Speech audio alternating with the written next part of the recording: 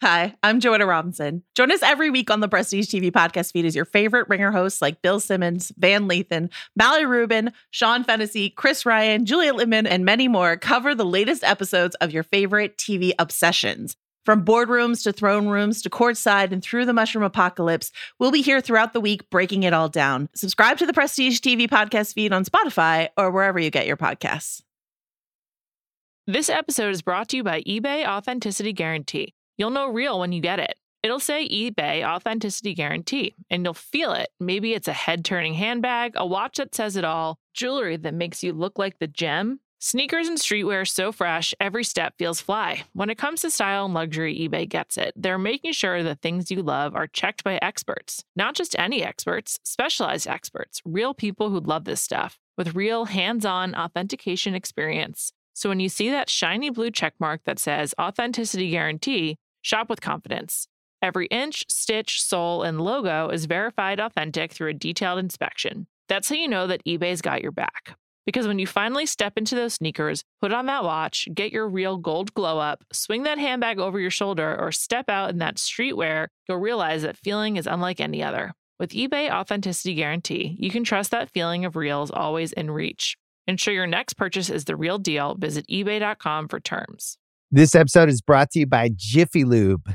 Cars can be a big investment, so it's important to take care of them. I once got a car that I started out with 25,000 miles on. I got it to over 200,000 miles because I took care of it. You know how you take care of a car?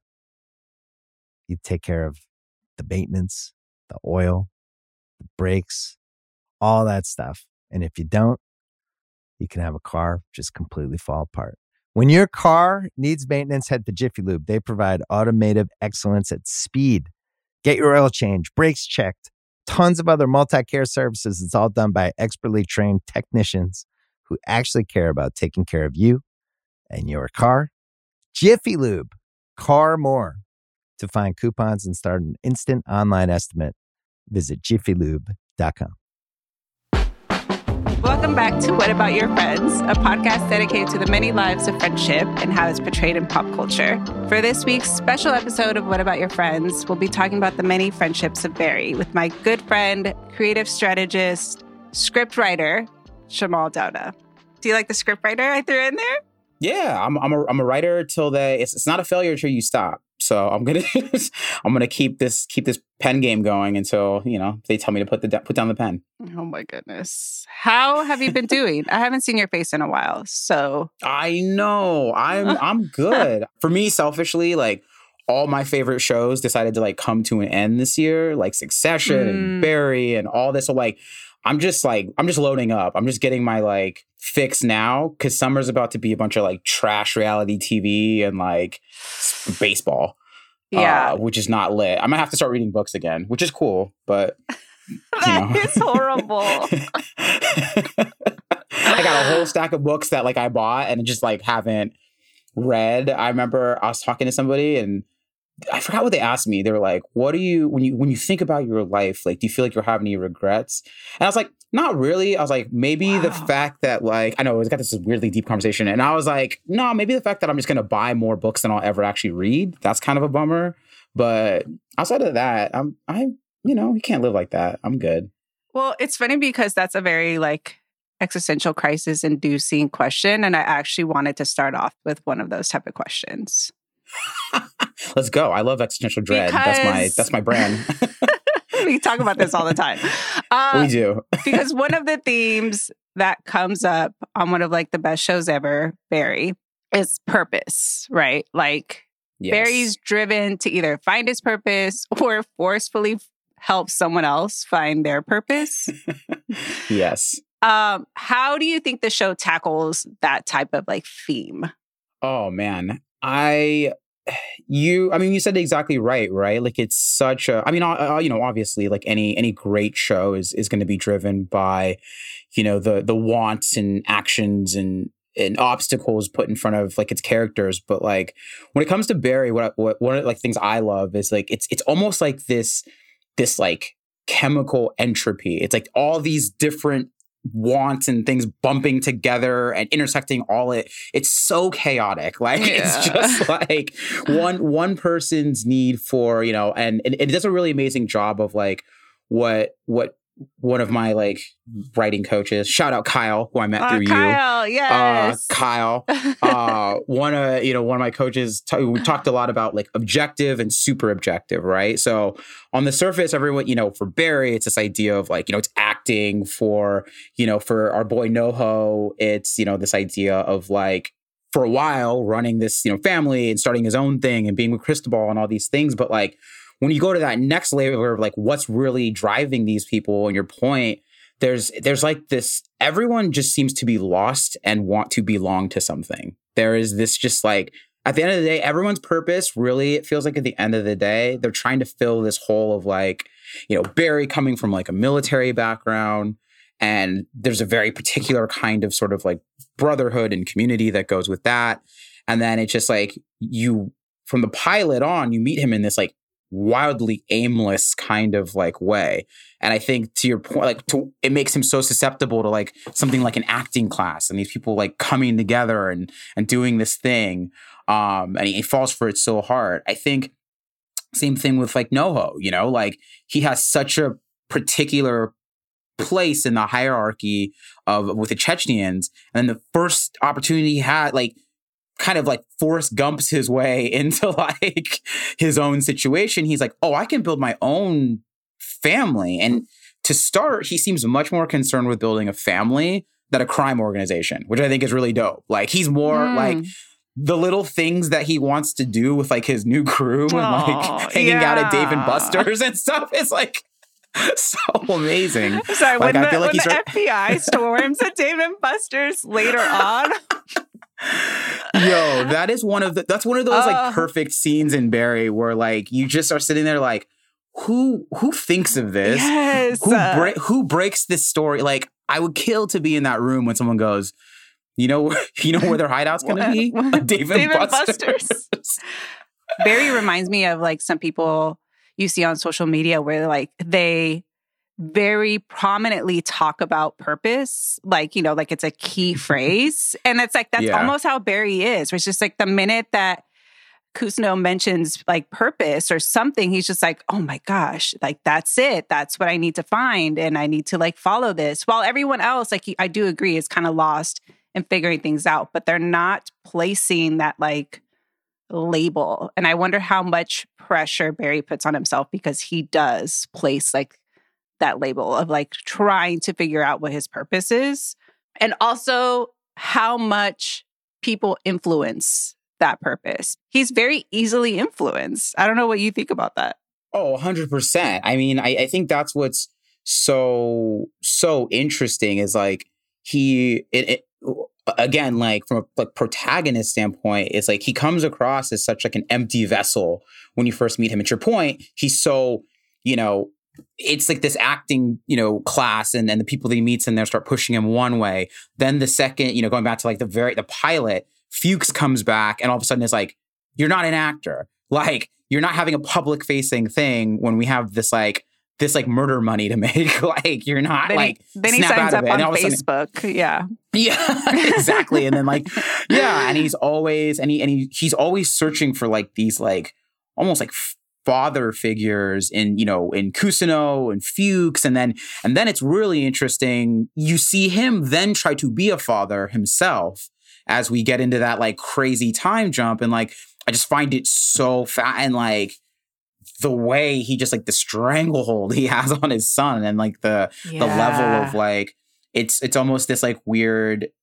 overcorrection for what he was really searching for. And like you said, purpose and everything. And like, him really going into a certain kind of like religious like point of view. And again, searching for a higher purpose. Like he's, to your point, the whole thing is driven by these playing around with these different ideas of like what his purpose is, who dictates it for him, how does it change, like all of these.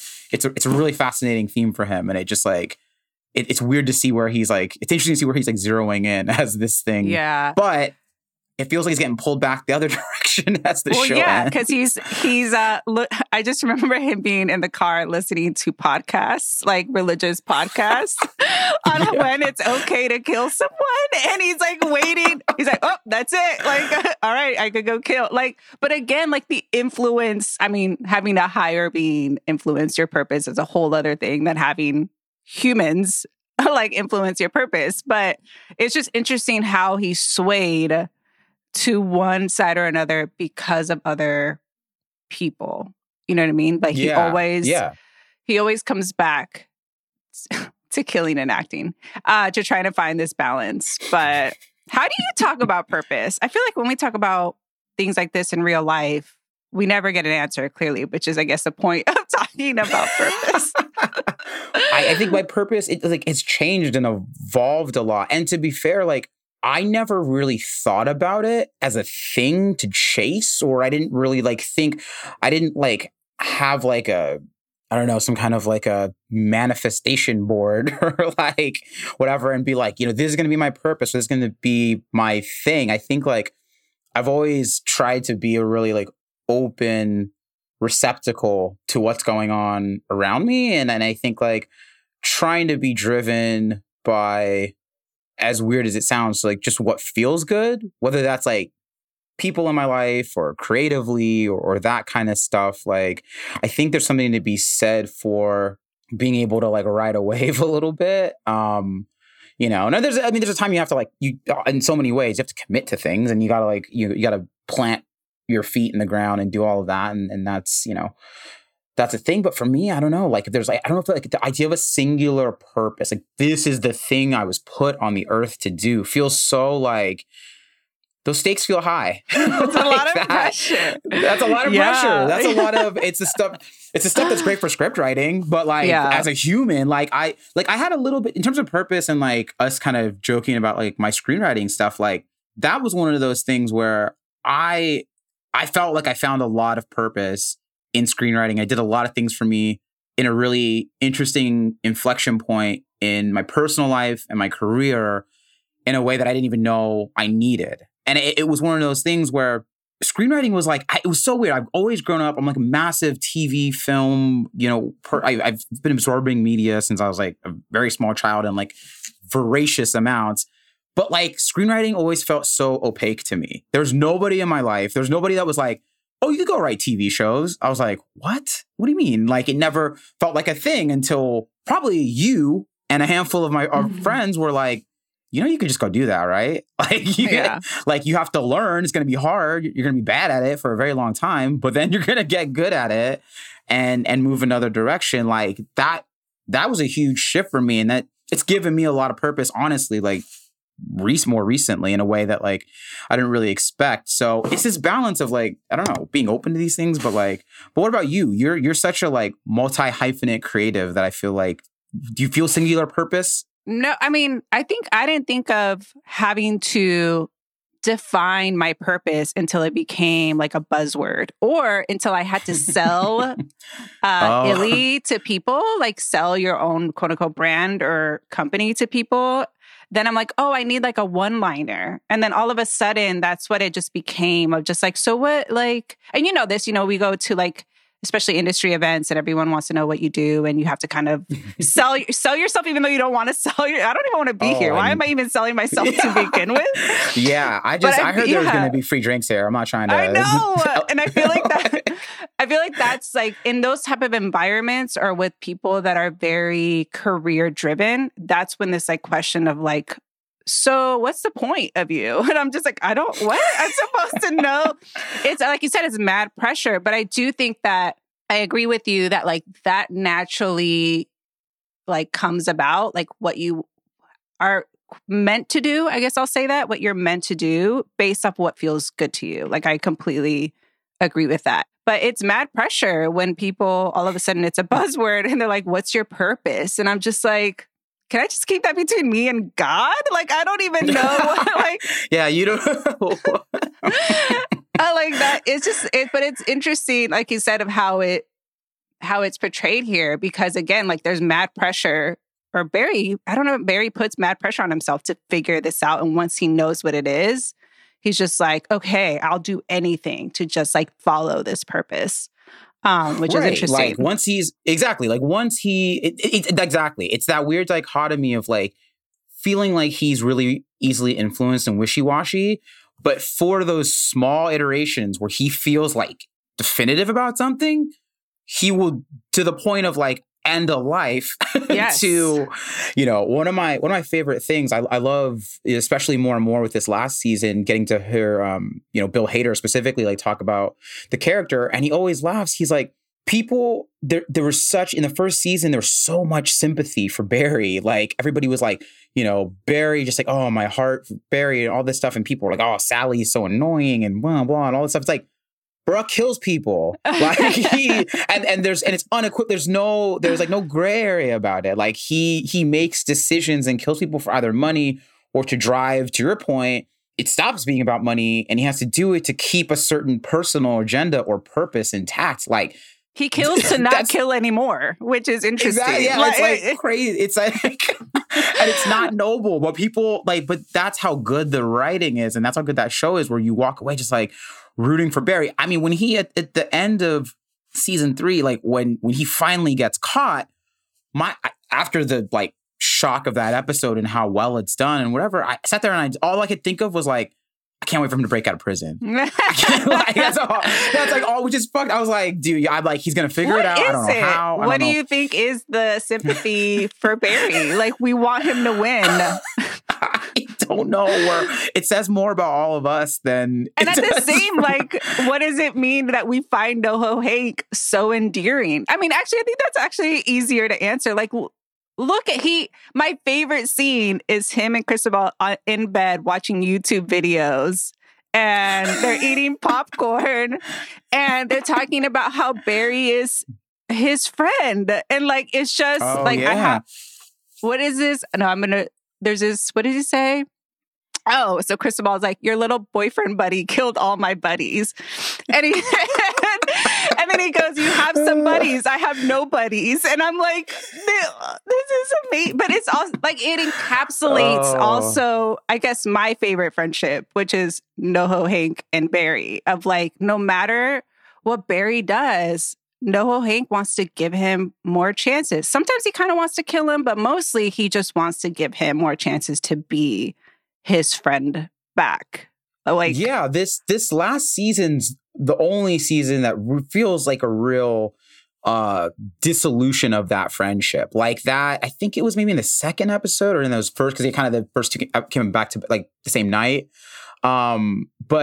Where they have that call from prison, like Barry calls and picks up the collect call, and they just go in on each other. And it was, I think, in the way that like friends and loved ones have a unique ability to do this in both directions. I feel like it was almost the first time in the entirety of the show, maybe a little bit with Cristobal and Hank, but like where they were getting through the facade of what they have been trying to be, what they want to be, whatever. And we're just telling me like, this is what you are.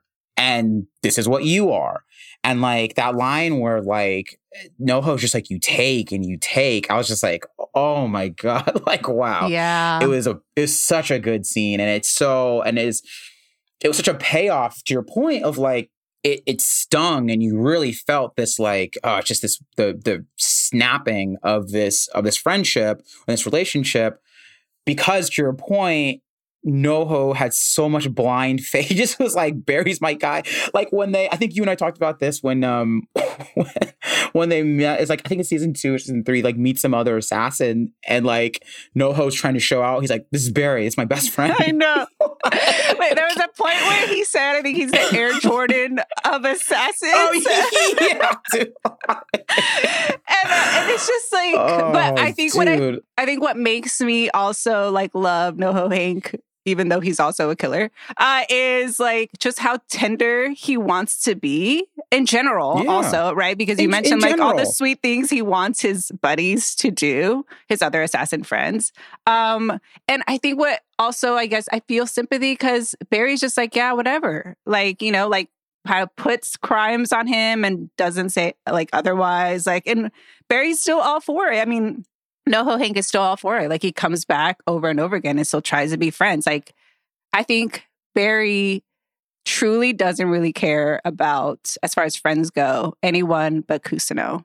I don't know how you feel about that, because I feel like, I mean, also like Fuchs, I don't really care for Fuchs, but like that's like there's a three-way friendship between Fuchs, Noho, Hank, and Barry.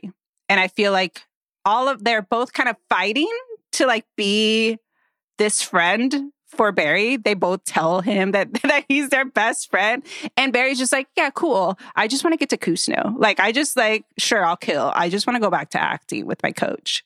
Yeah, what's interesting is like, I don't know if he really cares about anyone.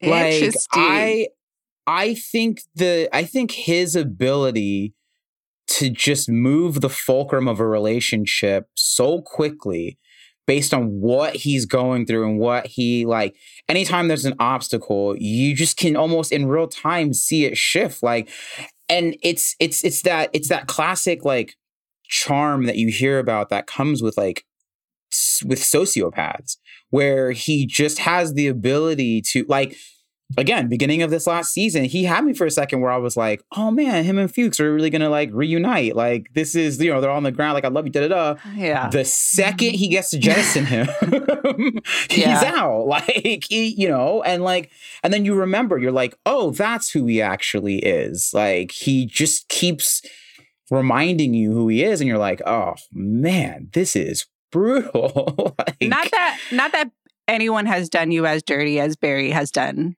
to Fuchs and Noho. But what's been like a last straw in friendships for you, where you're like, nah, I can't do this anymore? Last straw. I look at dissolutions of friendships, or the idea of that, as very like, again, it's like what I said about writing. It's like, you don't really fail until it's done or you quit. Like, right? I think there's always a way back to people if they want there to be. And that can take time, lots of time. That can take lots of time. Yeah. Lots of time, lots of, things that have to happen. It can take unexpected life, weird things in life can bring perspective that like, having kids, losing family. Very true. All this crazy shit can really change. So I never like, I don't look at anybody and go like, I could never blah, blah, whatever. But people were like, the relationship definitely changed. I think the one that jumps to mind to me was, I guess, a set of circumstances arose where I think like a couple of friends had an opportunity to sort of like really, it's sort of my character was called into question. Okay. And instead, I guess, of taking like a pretty big sample size of life and looking at that as like who I am, is kind of like made a snap decision about like who I was, what I did in this moment, and all these things, and we're just like, out. The final straw was for me is I realized that like it was one of those things where it opened up a lot of conversations, and I got to feel like, oh wow, I thought you thought this of me, but you actually like quietly have been harboring this opinion of me where you think I like that I'm this person, and like now you're just kind of saying the quiet part out loud now.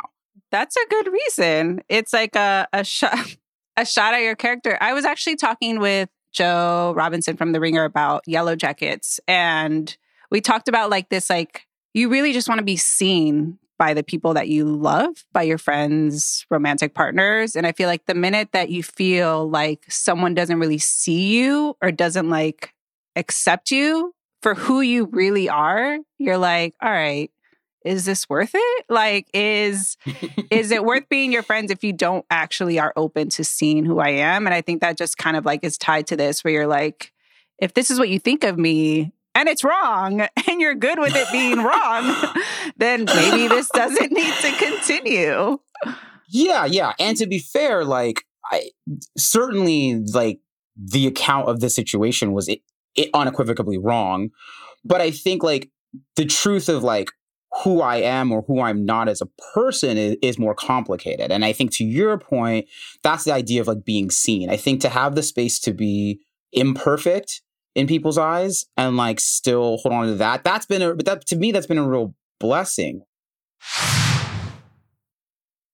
This episode is brought to you by eBay Authenticity Guarantee. You'll know real when you get it. It'll say eBay Authenticity Guarantee, and you'll feel it. Maybe it's a head-turning handbag, a watch that says it all, jewelry that makes you look like the gem, Sneakers and streetwear so fresh, every step feels fly. When it comes to style and luxury, eBay gets it. They're making sure the things you love are checked by experts. Not just any experts, specialized experts, real people who love this stuff, with real hands-on authentication experience. So when you see that shiny blue checkmark that says Authenticity Guarantee, shop with confidence. Every inch, stitch, sole, and logo is verified authentic through a detailed inspection. That's how you know that eBay's got your back. Because when you finally step into those sneakers, put on that watch, get your real gold glow up, swing that handbag over your shoulder, or step out in that streetwear, you'll realize that feeling is unlike any other. With eBay Authenticity Guarantee, you can trust that feeling of real is always in reach. Ensure your next purchase is the real deal. Visit ebay.com for terms. This episode is brought to you by Jiffy Lube. Cars can be a big investment, so it's important to take care of them. I once got a car that I started out with 25,000 miles on. I got it to over 200,000 miles because I took care of it. You know how you take care of a car? You take care of the maintenance, the oil, the brakes, all that stuff. And if you don't, you can have a car just completely fall apart. When your car needs maintenance, head to Jiffy Lube. They provide automotive excellence at speed. Get your oil change, brakes checked, tons of other multi-care services. It's all done by expertly trained technicians who actually care about taking care of you and your car. Jiffy Lube, car more. To find coupons and start an instant online estimate, visit jiffylube.com. This episode is brought to you by Cars.com. When you add your car to your garage on Cars.com, you'll unlock access to real-time insights into how much your car is worth. Plus, view its historical and projected value to decide when to sell. So when the time is right, you can secure an instant offer from a local dealership or sell it yourself on Cars.com.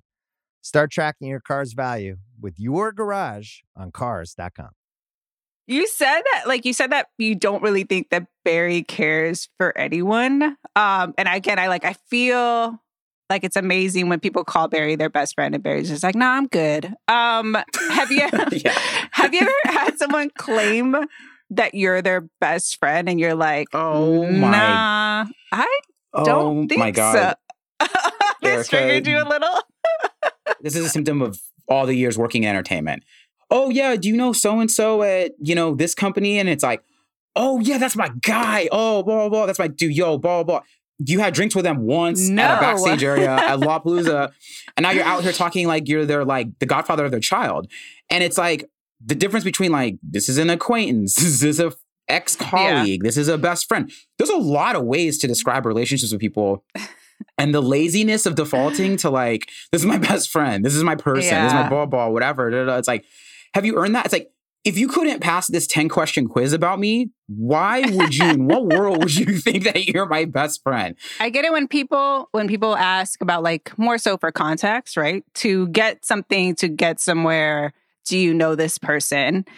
And it's funny because I'm always just like, no, I know them, but only on social. I get so specific. They're like, we just want their email. I'm like, I follow them on social media, but I don't know them like that. Or oh yeah, I've seen them somewhere. They're like, Erica, just give me their email. And I'm like, oh, okay, bet. I'm sorry. I try to give as much specifics because if I were them, like you, I'd be like, excuse me? I don't know you. So Fuchs, Barry and Fuchs, as far as friends go, I wrote this down. Fuck this friendship. I don't know how you feel about about Barry and the Raven.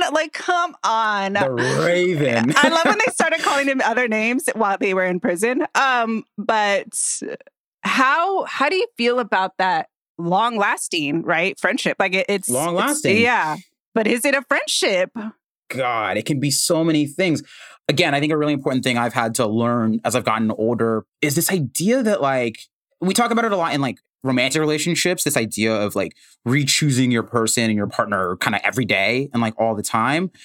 But I think, we know how crazy and meaningful friendships can be in our lives. We know how crazy friendship breakups can feel. So why wouldn't you give them that same sort of scrutiny in that way? I think the longest lasting relationships of any kind are the ones that have the ability to kind of grow and evolve at the same pace in the same direction, kind of at a similar velocity sort of thing. And that is a relationship that got, I don't know. It's hard to say if it was ever healthy. Like, you know, it was like employer, employee. It was like mentor, father figure. Again, he was trying to fill so many, he accounted for so many things in his life.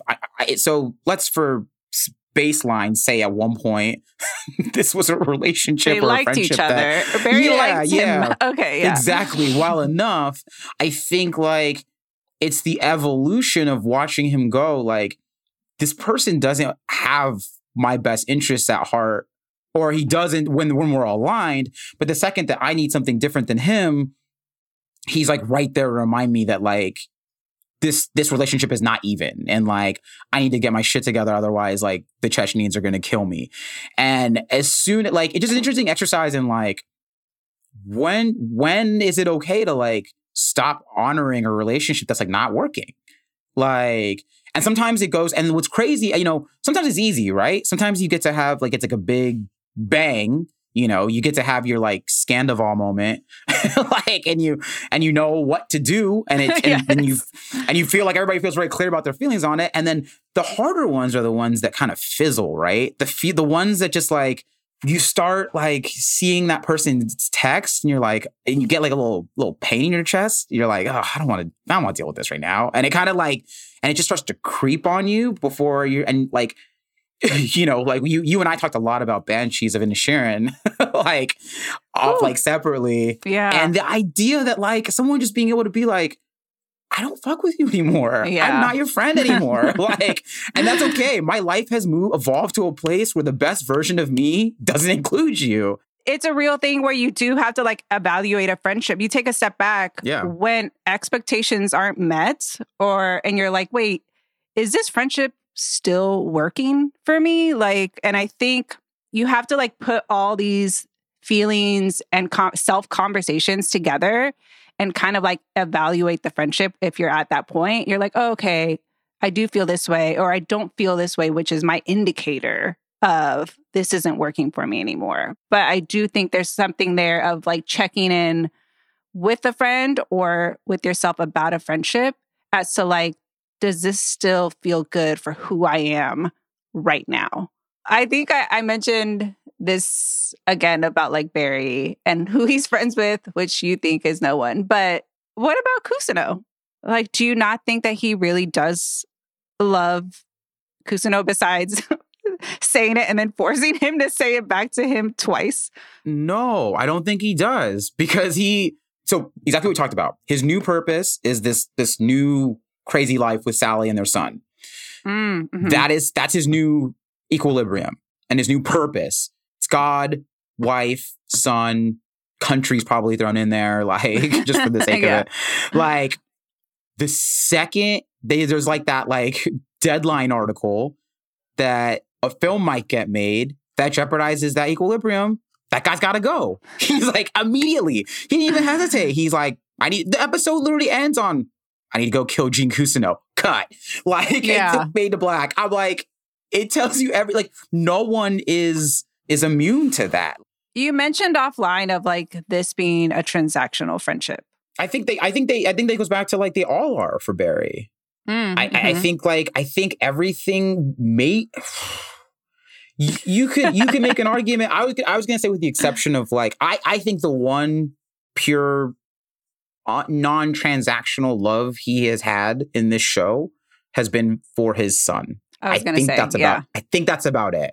Even Sally, to a point to where like I think if she went off like out of pocket too much and he thought that it was putting his son in jeopardy, I don't know if he wouldn't kill her, which is crazy. Which is like pretty wild. Yeah. So I don't look at a single, when you draw this like web chart of his relationships, I don't look at a single one that's, if there's a better transaction to have that sets up a better dynamic over here, that he won't take that. Everyone else, I think you could point to one person that they truly, well, I guess for him it's his son, but everybody else, I think they have a true love. Like Kusuno's not much better. He's a non-murderous sociopath, but he exhibits.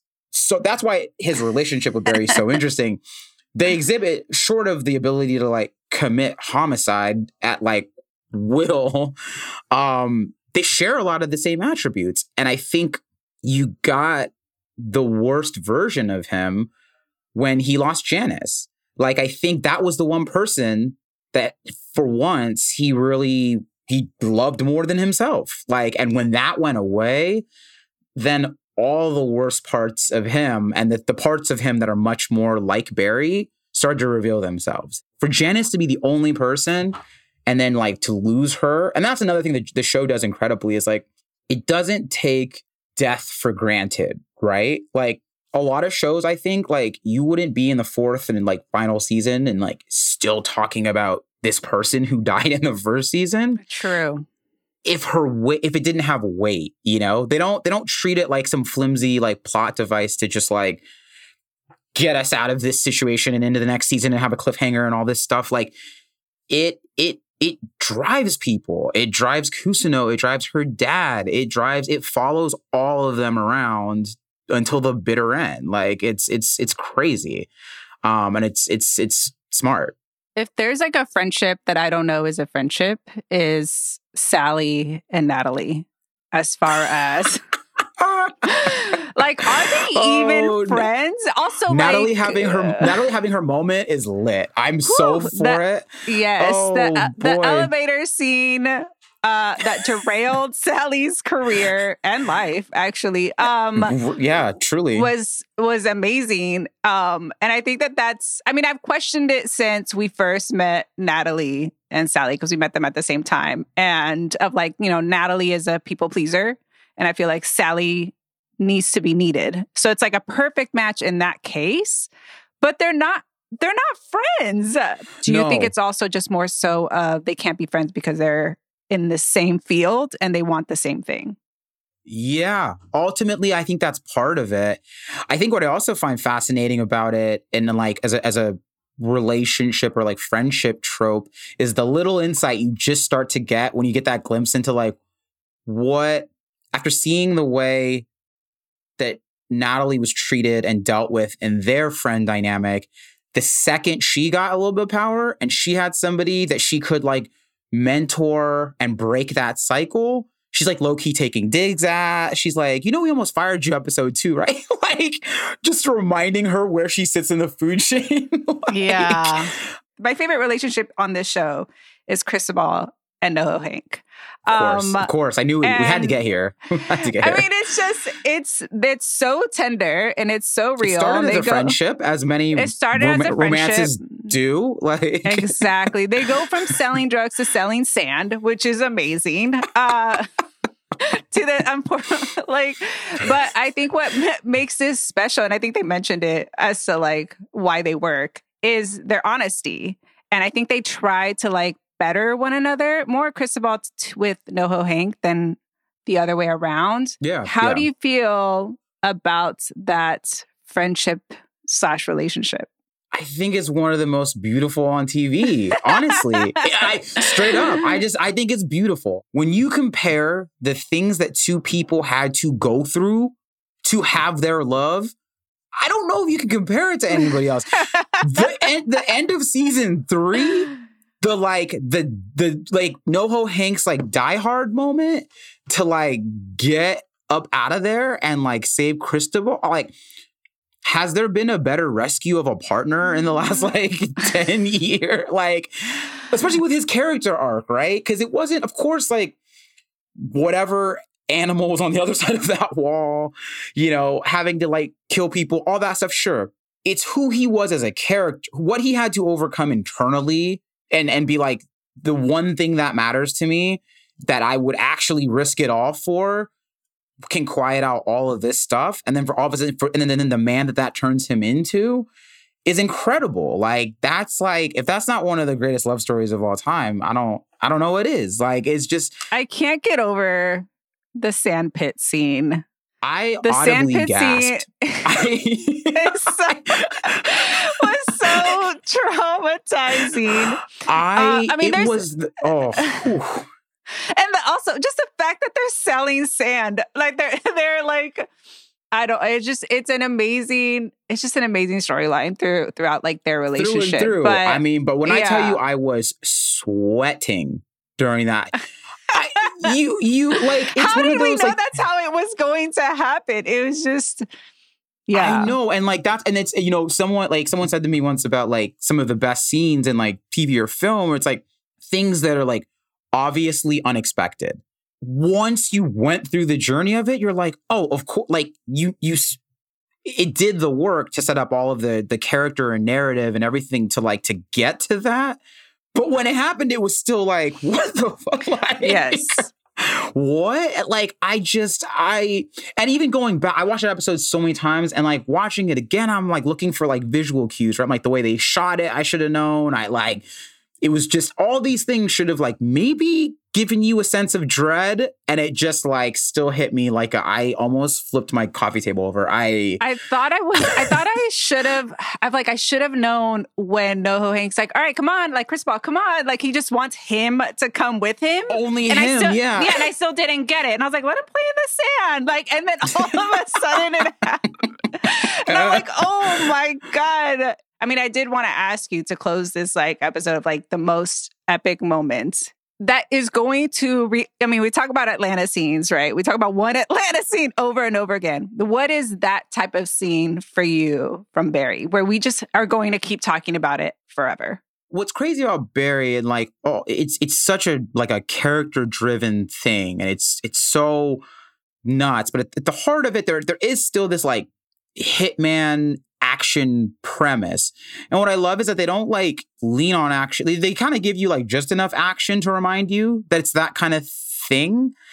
So basically the scene that led to his prison break, when Fred Armisen just pops up and tries to say, where Barry's sitting there, he goes, oh my gosh, he's going to kill me. That guy's here to kill me. And they go, what? Like, and then like, it's you this see mixture. Him shaking? Oh my God. It's this mixture of like slapstick, but like action and like all these things. And then when the guy basically is just shooting through the roof, and Barry always has this look of like, what the? And he just like, and then he snaps into like, it's almost instinctual. And then he goes into like that one is like Barry at its best. It's always in these moments that like kind of remind you like, oh yeah, he doesn't just get to have this life. Like he doesn't get to just have these relationships. Like there's actually like real stakes. Like he's been killing people. People want to kill him. He's going to have to kill more people. Like but it's done in such a way. And they're always like the funniest moments in that show. And again, for a show that I don't think trivializes death, I don't think it's not this like zany, like, let's see how high we can get the body count kind of thing. It's just like, but it's still just absolutely ridiculous when like these things happen. I mean, I just NoHo Hank's moments. Like I just thought of like the accordion player when he's trying to like, give this like very meaningful thank you to Barry, and then like this guy, it's an accordion, right? Like he comes out playing, he's like, oh come on, which ends up like backstabbing him later. Or like him wearing a poncho at the Mexican like restaurant with Cristobal, like little things that NoHo Hank does, or his like character of like, yeah, I'm like I might be a serial killer, but there's this tender side, that gets me. So there's so many moments. Yeah, I mean Hank as a body of work. I mean there's not Anthony Carrigan, like that actor. There's not a moment where he just doesn't light it up. I mean he's again another character that I think will go down and like it's his subtleness. It's a subtleness. It's like even on the verge of like with how stressed he is with everything going on and Barry escaping from jail, whatever. He's like, we got to throw a celebration for the completion of like the Sand Project. Like, and there's like cocktail servers and like gambling and like.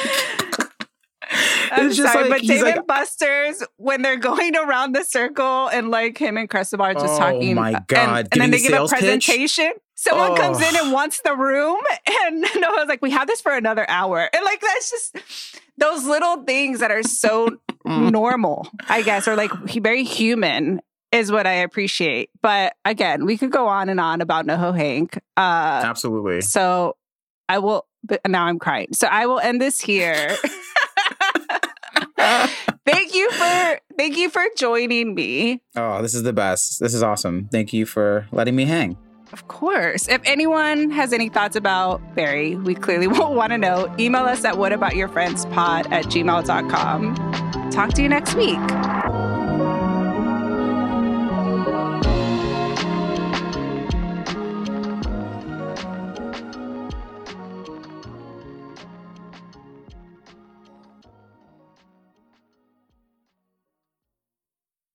This episode is brought to you by 20th Century Studios' Kingdom of the Planet of the Apes. As a ruthless king builds his empire at the expense of the remaining human race, a young ape will fight for the future of apes and humans alike.